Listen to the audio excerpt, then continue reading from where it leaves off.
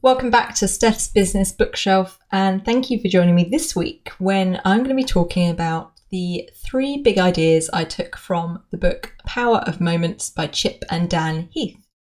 Keep listening to find out why you should be creating moments that matter, the 4 elements of a defining moment, and what to look for in a moment. Plus, how to apply all of this to your workplace or family.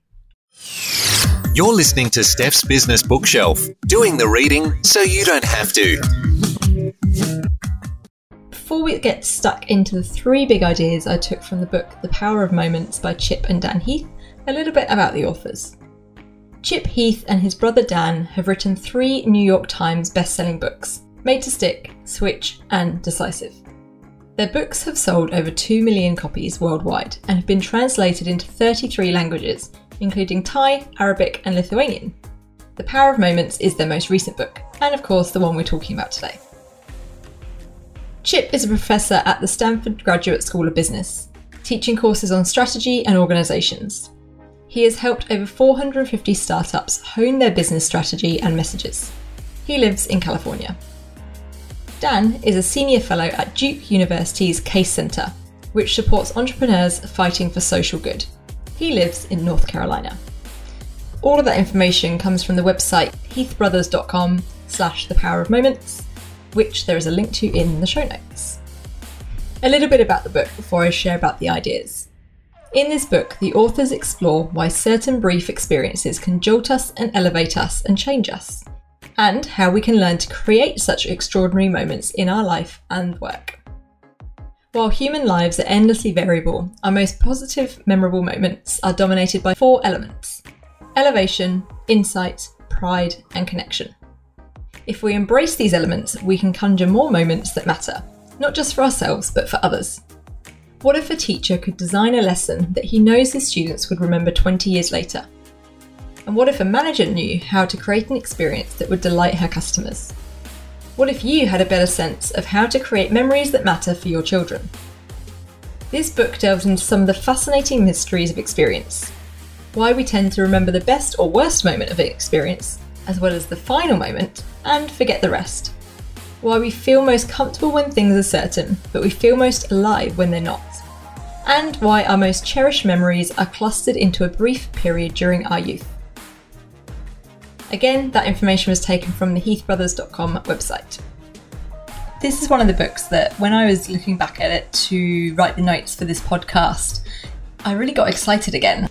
I was thinking about all the ways that this could be applied to some of the organisations I work with, particularly from a culture perspective, and particularly as part of culture, thinking about team norms. What is celebrated and what is created to create more meaningful interactions and moments for people? Firstly, a big thank you to Steph Yo, who not only has a brilliant first name, but also introduced me to this book. So thanks, Steph. Let's get into the big ideas. Number 1 is focus on moments that matter. As I mentioned in the intro, we have a bias towards the peaks, which might be a high or a low, the endings and transitions when recalling overall experiences of something. However, you can help create those. For example, the concept of signing day for high school seniors to reveal where they're going to college to their friends and family. This was a concept introduced at a high school in the US when 2 teachers had been watching the American college students on TV announcing who they were being signed by in the big sports teams. They decided to create a similar moment to celebrate that transition for their high school students, particularly as for many of those, they were the first in their families to be going to college, to university. So this was hugely important. So they created this signing day. The high school seniors would stand up on the stage and reveal where they were going with everyone watching. This then inspired future junior students to be up there and doing the same. So to maybe apply themselves to their studies a little bit more over the next couple of years so that they too could be stood on the stage experiencing that huge moment of elation, that transition moment as they move from high school to college. There's a lot in the book about the concept of defining moments. A defining moment is defined as a short experience that's both meaningful and memorable. There's an example in the book that they use a number of times about a hotel in LA called the Magic Castle. It's one of the most popular hotels and it's one of the most well-rated hotels in the LA area, which, given there's some pretty fancy hotels in the area, is quite a feat. especially as the accommodation is a little bit average. However, what they do is they make the forgettable remarkable, and they don't worry about everything. So they might not have the nicest rooms in the world, but what they do have are those small details. For example, the popsicle hotline. So when you're laying by the pool and it's getting a little bit warm and you want an ice lolly or an ice cream, you call the big red phone, the popsicle hotline, and they serve up to you on a silver platter a nice ice cold ice lolly. It's those little things that create those magical little moments in someone's holiday, so that when they phone their friends or when they go back home and tell their colleagues, their friends, their family about their holiday, it's that that's going to stick out, not necessarily the pool or the hotel room, etc. It's those small forgettable moments that they have made remarkable. So that was big idea number 1, focus on moments that matter. Big idea number 2 is the 4 elements of a defining moment. Just now I mentioned the definition of a defining moment, a short experience that's both meaningful and memorable. The 4 elements of a defining moment are elevation, transcending the normal course of events, for example that popsicle hotline, delivering the ice lolly on a silver platter. It's transcending the normal course of events. That's elevation. Number 2 is insight, rewiring our understanding of self or the world. For example, someone seeing the cult that they're part of for what it really is and deciding to get out. They trip over the truth.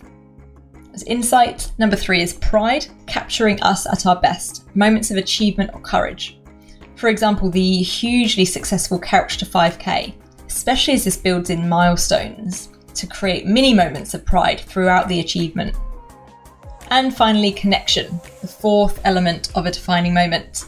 Defining moments should be social. They are strengthened because we share them with others. For example, weddings, funerals, graduations, etc. Thinking about those 4 elements of a defining moment is really important, because if you're looking to curate or create defining moments, you have to look for those 4 elements. So for elevation, for insight, for pride or connection, for it to really stick and mean something to people. So that was big idea number 2, the 4 elements of defining moments. Big idea number 3 is the idea of looking for moments. As I mentioned in big idea number 1 and in the intro to this, there's 3 key types of moment. There's a transition, a milestone, and a pit. So you have to be looking for these. And this is the point where you can start to create moments, or these are the points where you can start to create moments for others and for yourself. So a transition, for example, and this is the one that really stuck with me from a work perspective, and particularly from a culture perspective. So how many times have you seen induction for a new person joining a company done really badly? You may have experienced this yourself. You may even be responsible for some really terrible inductions. That's not a great experience. The transition to a new company, a new organisation is a huge moment and one that should be celebrated.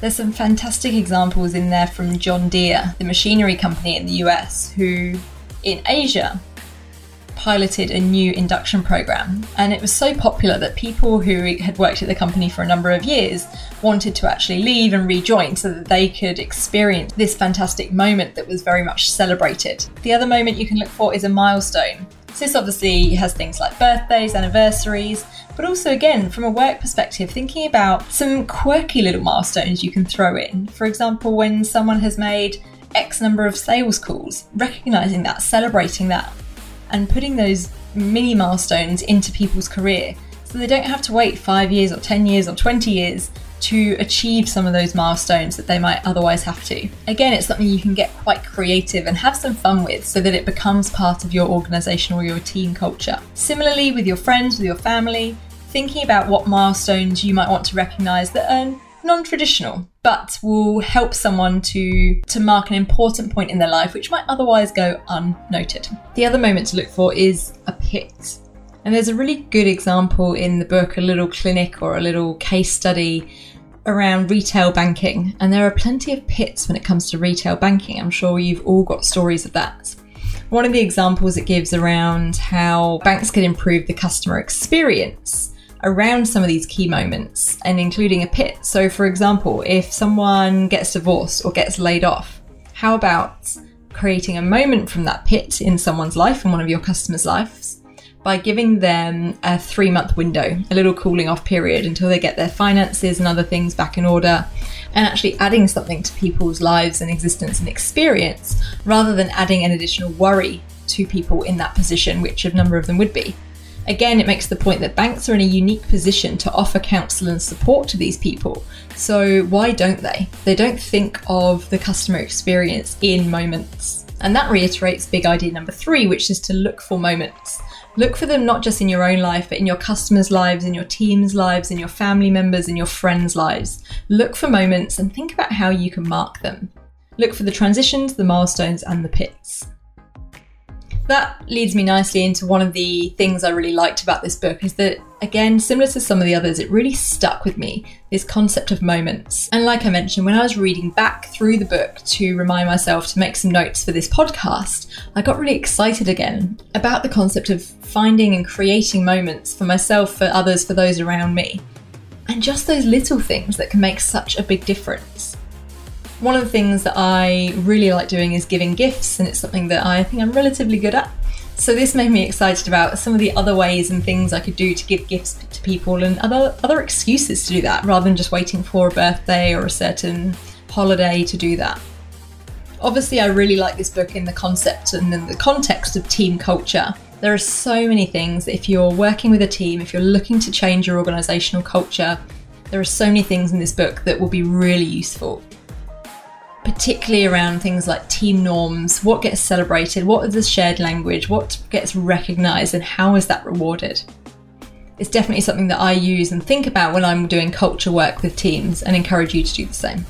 I'd really recommend this book to anyone who wants to make a little bit of a difference, who wants to think differently about what matters, and particularly anyone who is going through culture change in an organisation, who is in charge of onboarding, really important. Or if you are part of a customer experience team or customer service and you're thinking about how to differentiate yourself from the competition, because there are so many ways you could be doing that, and understanding people's lives and the moments in them and how to mark those would be hugely beneficial to you. If you've read this book, or if you do go on to read this book, I'd love to know what you think and what moments you then start to think about celebrating. I personally think it pairs really nicely with The Art of Gathering, which I talked about in an earlier episode. I'll put a link to that in the show notes. Contact details are all in the show notes, but otherwise, if I don't speak to you before, until next time, happy reading.